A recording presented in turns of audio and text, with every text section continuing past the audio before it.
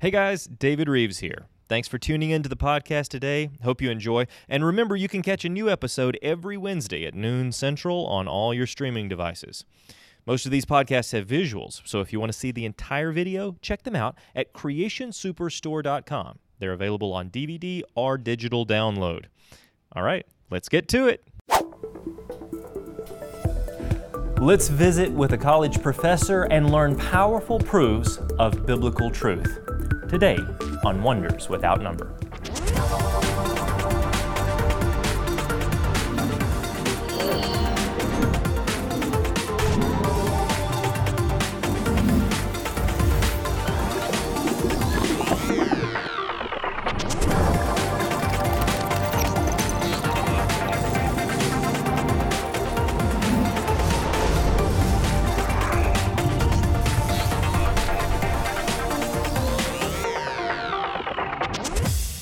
Welcome to Wonders Without Number. I'm your host, David Reeves. Today we want to inform and inspire you on the wonders all around us, an infinite number of wonders that point us back to Christ. You know, today there are many atheists who say that they have done away with the need for God, that somehow they've been able to explain everything from a naturalistic perspective. In reality, they've built their own pantheon of gods. Let's take a look at this week's Heavens Declare.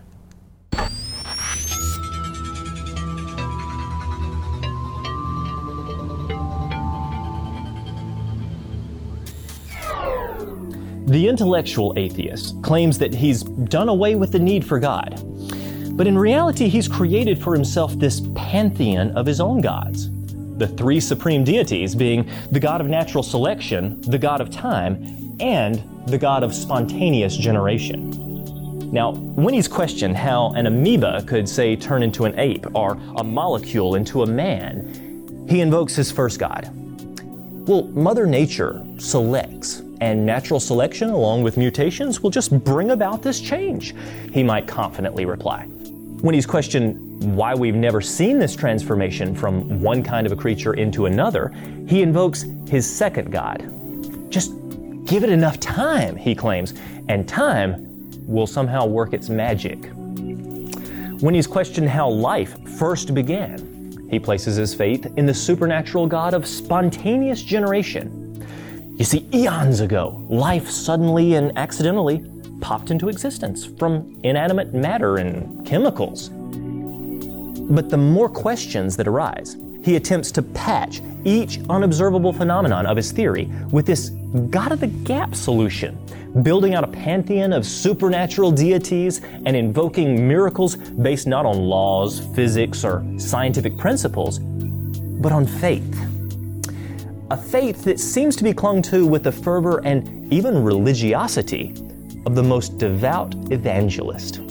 An unquestioned faith in his beliefs that, when challenged, is met with hatred, disdain, and pompous arrogance.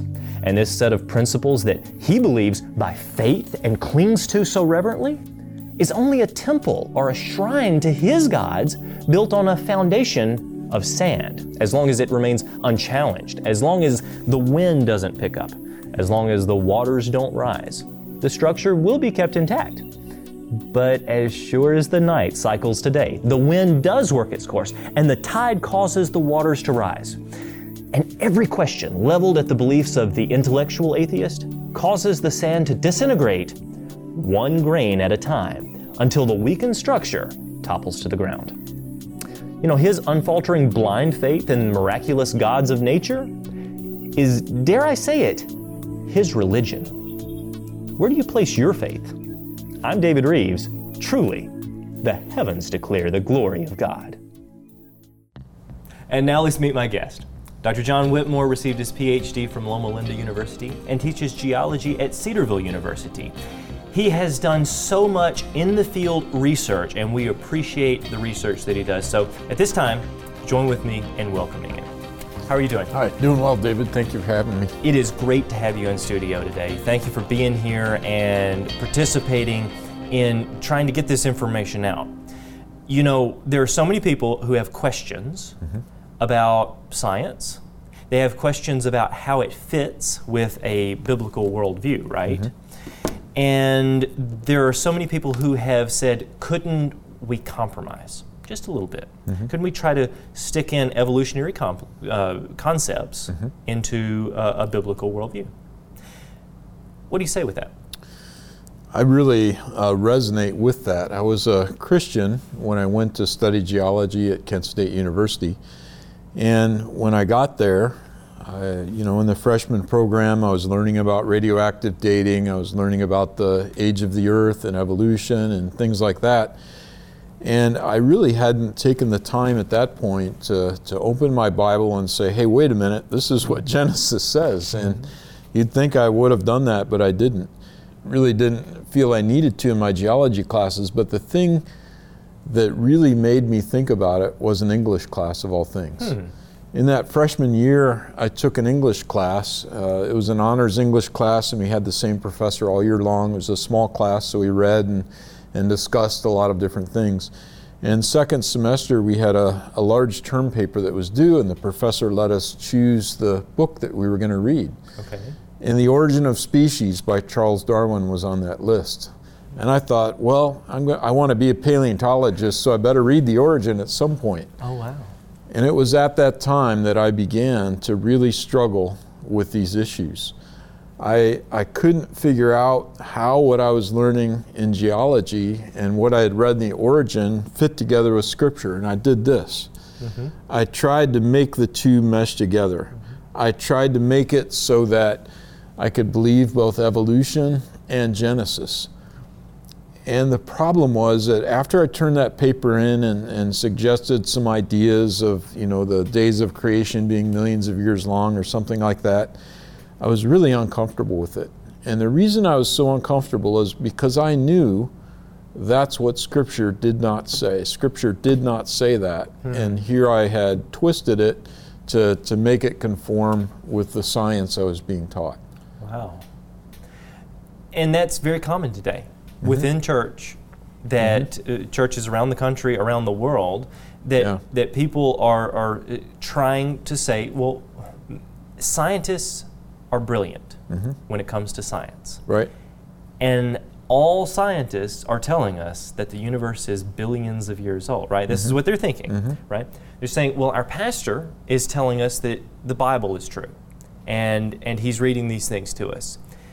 And they're not exactly compatible, but surely when it comes to science, the scientists know better. Right. So we've got to figure out some way to make it fit, even if we have to grind the gears, right? Right. And I mean, that's very common today. So we completely understand, and it's amazing to hear your perspective that this was part of your experience and journey. So what did you do? So I began to read, I began to ask some questions, I began to search and think about things, and answers did not come quickly. Okay. But as I took further and additional geology classes, and as I began to read more and investigate more, I began to realize that, hey, Scripture might be true after all. And I was a paleontologist, so I'd been collecting fossils and studying fossils and so on, and I think one of the things that was most impactful to me was that I realized a lot of these fossils I was finding were marine fossils, and these were on the continent, far away from where an ocean was supposed to be. And as I continued looking at other rocks further west in Ohio and other places, I realized that the continents are covered with marine rocks. They're not covered with terrestrial rocks. And I think that was one of the really eye-opening experiences for me, is that, hey, wait a minute. The continents are covered with marine layers. Yes. And that's what Genesis seems to indicate during Noah's flood, that the waters came up and covered the continents. Right. So in other words, it wasn't just some local Mesopotamian flood. That's right. Scripture says and indicates very clearly, I think, that the flood was a worldwide flood. It says that all the high mountains were covered. It says that the ark was necessary because everything outside the ark perished. And so as you go to Scripture, I don't think you can escape the universality of the flood and what's shown there in Genesis 7, 8, and 9. You've brought some information today which shows some of the things that were impactful for you, right? In rocks and in fossils and in the biblical record that helped garner an understanding of of what it was actually saying, right? Yeah, and so I think one of the things I didn't do, but I think that we all need to do, is just go back to Scripture. And he says, in 6 days the Lord's made the heavens, the earth, the sea. And don't miss that little word, all that is in them. And he did that in 6 days. Wow. And so, I needed to go back to this Scripture and realize that Adam and Eve were made on the 6th day. And that wasn't long ago, according to the genealogies in Scripture. And so we really need to look back in Scripture to the Old Testament, but we also need to go to the New Testament as well. Okay. In 2 Peter chapter 3, Peter tells us that in the last days, there's going to be scoffers that come, and scoffing and following their own evil desires. And they are going to criticize two things. In verse 5, they will say that the creation didn't happen. And in verse 6, they will say that the flood didn't happen. Wow. And so Peter kind of gives us insight into what would have been the future of Peter's days. And this is true right now. There are many people who scoff at Scripture and scoff at the creation and scoff at the flood. And so that's one thing I didn't do, was go back to Scripture, and I didn't do until later. And I wished I would have done it very early on and tried to understand exactly what the Scripture said, but I trusted my science professors first. Yes. Wow. Okay. So, of course, there's many people today that still try to put the Scriptures and evolution together. And here's two recent attempts to do that. Here's a book about the Grand Canyon Monument to the Old Earth. And then another new book on understanding scientific theories of origins. And both of these books are authored by evolutionists, or even people who are not Christians are some of the authors on these.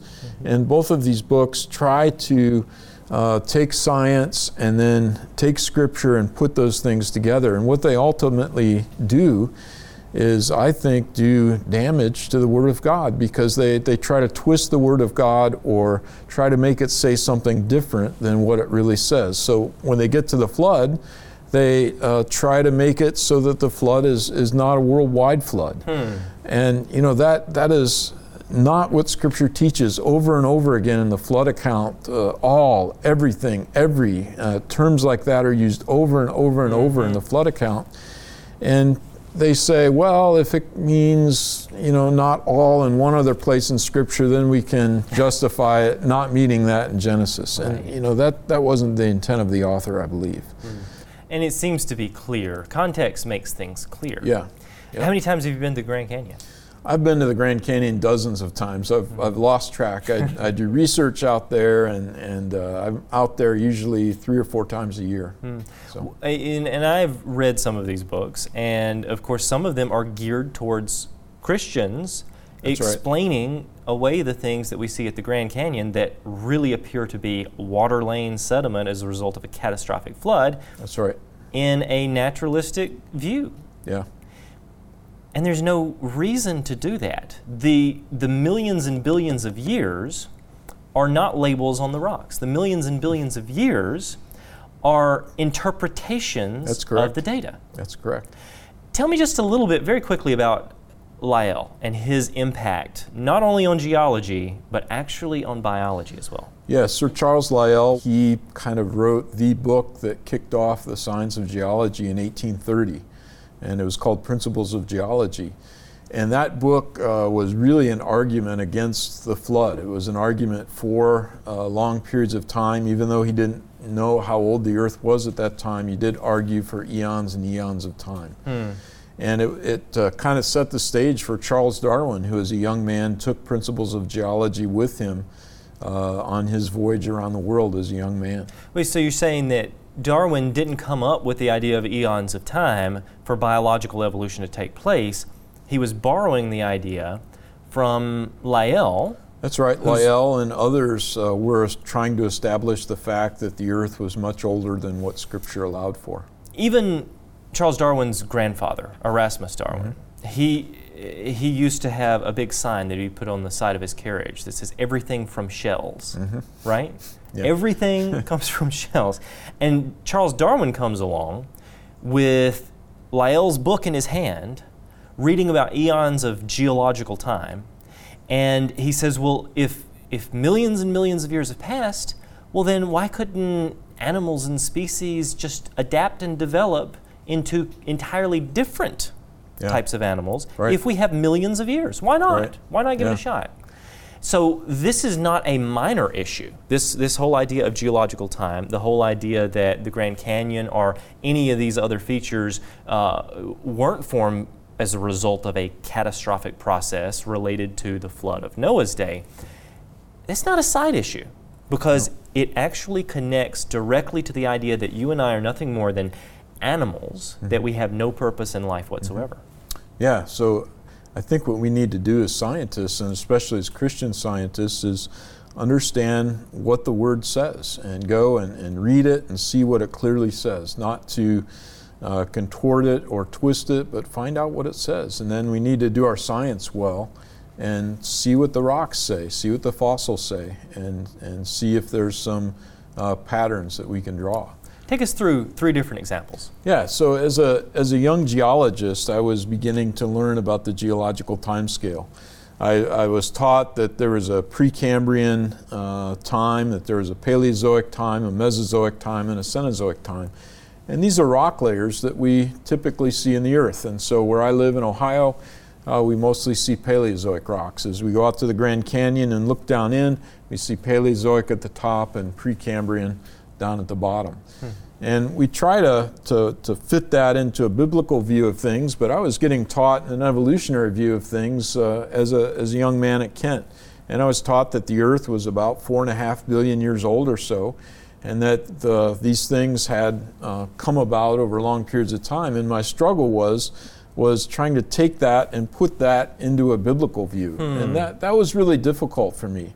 So I'm going to take you through 3 points that deal with this period of time right in here, the place between the Precambrian and the Paleozoic. Okay. And here are the 3 points that I want to talk about. The Great Unconformity, the Cambrian transgression, and the Cambrian explosion. And the arrows kind of show where those places happen, where they happen in the rock layers. And so the first thing is the Great Unconformity. And this is something that I was learning as a geologist at Kent, that there's this erosional surface that happens between rock layers. And you can see this really well in the Grand Canyon. And I began to realize that this is not just local to Grand Canyon or in South Dakota where I'd seen it, or there's places in Wisconsin or throughout the Rockies, but this is global. This Great Unconformity, this erosional surface, happens worldwide. Wow. And then on top of that, there's all these marine rock layers on top of it. And I realized that Scripture was true when it says that all of the fountains of the great deep had burst open and waters came on top of the continents. Geologically, that would have made an erosional surface. And then you would have found marine rock layers on top of that. And so things began to make a little bit of sense to me as I began to think more carefully about the Scriptures. So in other words, it appears that you may have had basement rock or original creation material, and then the very next thing you find on top of all of that is an erosional surface. That's right. With a bunch of layers of sediment that was pushed in, That's right. burying all of these different animals, turning them into fossils. And you begin to find fossils and other things right on top of that. So this is what a typical continent looks like. The yellow line there representing the Great Unconformity, and then on top of that, you have this thin layer of marine rocks. And that's where we live today. We live in all these marine rocks here in Tennessee. We have marine rocks around us. And most everywhere in the continent, you can find this. Okay. So here's a close-up picture of the Great Unconformity in Grand Canyon. And here are some of the rocks that we think were made during the creation week. You can see this erosional surface. Wow. And then right up above, you find rock layers with marine fossils in them. Is that right? Yeah. I have been in areas of the Grand Canyon where you can, as in the photo, you could touch the two. Like there's this little space, and with just a few fingers, you can touch an area which many secularists believe Spans represents a billion years. Years of missing time. That's right. And so the first thing was the great unconformity, and the second thing that I was realizing is that the rocks sitting on top of the unconformity represented what we call a transgression. Now, most people hear transgression and they think of a sin. Yes. To a geologist, a transgression is an increase in sea level. Okay. And so here's what happens. Notice the ocean level in this picture, and notice the ocean level in that picture. Okay. And in this picture, we have sand close to the shore. A little bit deeper, we have mud, and a little bit deeper, we have lime. Now, if sea level goes up, those packages of sediment kind of go along with sea level. Okay. And so you can see how the various packages of sediment are moving to the right. Yes. And see that little white box over there by you, David? If you take a vertical section through there, you see the blue rock on top, the gray rock in the middle, and the yellow rock below. And that's a sequence of lime and shale and sand. Okay. And if you're taught as a young geologist, if you see that sequence, that means that sea level is getting higher, that water depth is increasing. And what would we expect if the flood story was true? We would expect there to be no ocean on the continent. Increase, that's right. And then there would be a great increase. And what do we see in the Grand Canyon? As we go down to the Grand Canyon, here's that great unconformity. And we find a sandstone on top of that, and then a shale with mud in it, and then the limestone on top of that. And this is the classic example that I was taught as a geology student at Kent of a transgression. And I realized this transgression is right on top of the great unconformity. Wow. You know, what better evidence could we expect of the flood? And these rocks are marine rocks on top of the continent. And the whole section of rocks that you see there on top of the unconformity, those are marine rocks on top of the continent. Wow. Now that's pretty powerful evidence, isn't it? Yeah, and so these were just two of the things as a young geologist that I was beginning to realize, and really made me take a second look at Scripture and say, hey, wait a minute, you know, what am I missing? Then there's one more thing, and that's going to happen right there within the Tapete Sandstone. And here is how the Tapete Sandstone extends. It's not only in the Grand Canyon, which is down here, but it extends all the way across the continent. And this map was made by a student of mine, but it shows places where the sandstone like that shows up in North America. Whoa. And a similar rock shows up in other continents as well. So this sandstone sits right on top of the great unconformity. Okay. And something else happens in the sandstone called the Cambrian explosion. Okay. And when you say Cambrian explosion to a biologist, they know immediately what this is because that's where life just explodes in the fossil record, all different kinds of life. And so here's our Precambrian down here. To a evolutionist, this is an enormous amount of time, but all of a sudden you get to where the Cambrian is, and it actually represents a small percentage of Earth history, but you have no fossils down here, and all of a sudden fossils just explode. So you have things like the arthropods, trilobites, snails, brachiopods, corals, echinoderms, vertebrates, where you have fish. Okay. And all these things are showing up in those Cambrian rocks. So we don't see this pattern of evolution that Charles Darwin suggested. Instead, we see all these various types of fossils. Okay. And there's no transition that happens from the rocks below to these fossils. These fossils all of a sudden show up immediately. That's not evolution. Yeah. That sudden appearance appears to be things getting buried rapidly in a catastrophe. Fully formed creatures being buried rapidly in a catastrophe. Yeah. And so as Charles Darwin wrote The Origin of Species, he realized this problem. Okay. Many people don't know it, but I think that Charles Darwin was a very good scientist, because a good scientist will recognize various pitfalls or various problems or different ways that his theory could be falsified. And Charles Darwin knew this problem. Wow. He knew that the sudden explosion of life in these rocks would create a problem for his theory. You can read that in The Origin of Species. Yes, and so many people say, oh, you're quote mining, right? Read it for yourself. Yeah. If you have not read The Origin of Species, go out and read it for yourself, because he will say, listen, I don't understand this. And sometimes we'll devote the next entire chapter to trying to work around his problem, and he has never a whole comes to a chapter conclusion on this problem. Yeah. And he thought that the geological record was imperfect. Yes. And looking at the rock record, it looks like things have been pretty well preserved in the rock record. And for example, Darwin said, if we look at these trilobites right here, it'd be a real problem for my theory if all these trilobite species showed up at once. Well, guess what? You go to the Cambrian rocks and you look at the trilobite species. There are over 160 trilobite species that show up in the Cambrian. And Darwin's idea was that you get one trilobite somehow, somewhere, and that trilobite then evolves into all of these other species very slowly. And instead of this picture of slow evolution over long periods of time, bang, right now, everything. You get lots of trilobites and all these other species. Things. Yeah, and all these other different phyla as well. Including every major body type. Yes, and those are including vertebrates. Vertebrate fish show up with all these other things. Everything exploded into existence almost like God said, let there be. Yeah. Wow. And so this was really impactful to me as a young geologist. The great unconformity, the Cambrian explosion that we see, and then finally all this is taking place in this marine transgression that covers the whole continent. And as I went back and read Genesis, I'm like, what was I thinking? It's right here in the Word of God. So amazing. In 30 seconds, conclude for us. Bottom line, what would you tell people? Yeah, so the bottom line, I think, is to go back to Scripture, and don't be afraid if it says something that's difficult to believe or hard to believe. Try to understand what it says, and then go out and take a look at the rocks and find out what the rocks really say.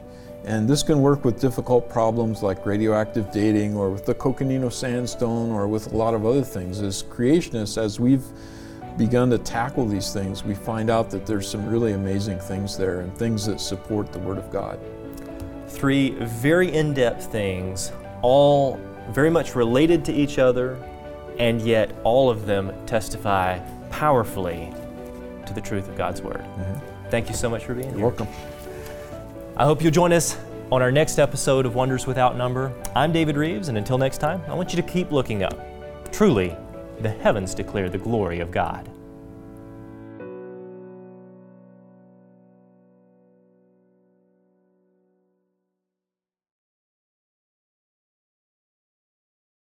Hello, I'm David Reeves, host of the TV show Creation in the 21st Century on TBN and the Heavens Declare video series.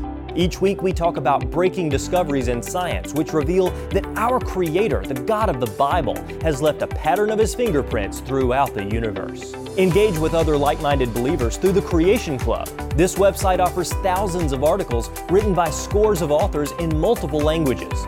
Sign up to get our free monthly magazine delivered to your door. Want more? Genesis Science Network is our free 24/7 TV network, reaching millions of people around the world on internet, Roku, Fire TV, and mobile devices. Shop over 1,000 books and videos on the Creation Superstore, the world's largest Origins-related store. Visit our Wonders of Creation Center and sign up for email updates to have encouraging articles sent straight to your inbox. Like us on Facebook for daily inspiration and education regarding science and the Bible.